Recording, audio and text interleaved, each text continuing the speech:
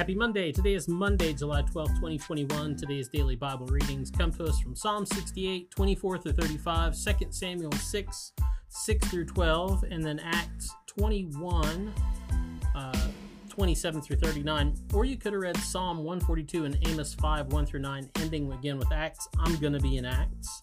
And talk about another sort of robber. So, this part of Acts, Paul ends up in Jerusalem after kind of long journeys, and he is in Jerusalem, and Jerusalem's on edge, right? Because there were mobs and dagger men kind of doing things that were upsetting people, right?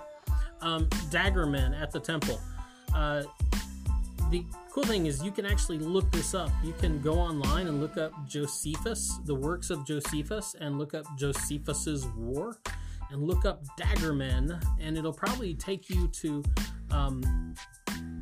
book 2 of Josephus's Wars of the Jews, where he talks about this time in Acts when Paul is in Jerusalem and what was going on there, because that's a really good image of kind of the confusion and craziness with just what was going on. All kinds of people vying for control and power, people that had ideas of how things should be run, and they were just kind of trying to take things over by violence.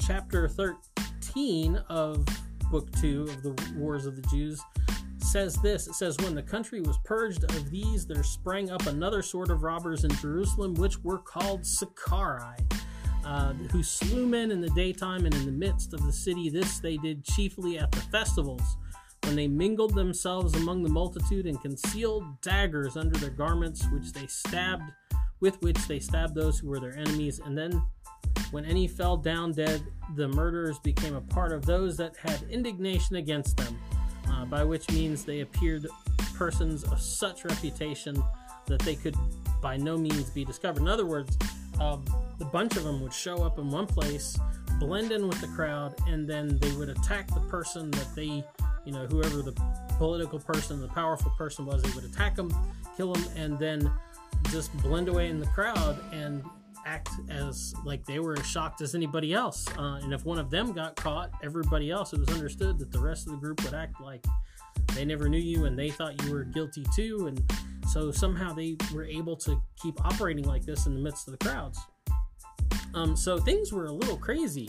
You got guys with hidden daggers just blending into the crowd, causing all kinds of violence and performing all this political violence, and just melting away into the crowds. Nobody knew where they came from or who exactly they were or when they were going to show up or where they went.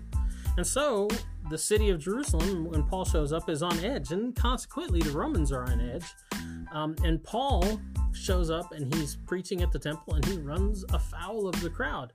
And that's what the major part of this text is about, how people, this mob runs up, they get all riled up about what Paul's saying, and they grab him and they start beating him, and then they call for other people to come help beat him.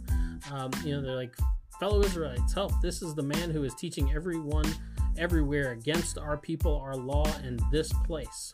Which wasn't true, but they didn't much care.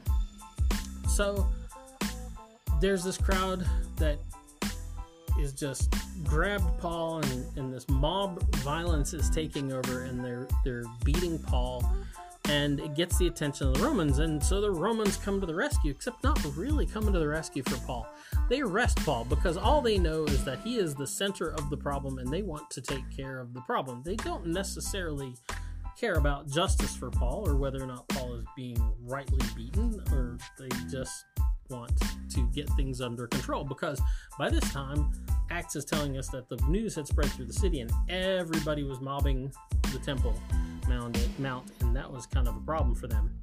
And so they're dragging him away, and we're told that the tribune, because Paul addresses him speaking in Greek, and it kind of surprises the tribune, the guy in charge, as he's leading him away in chains between two Roman centurions.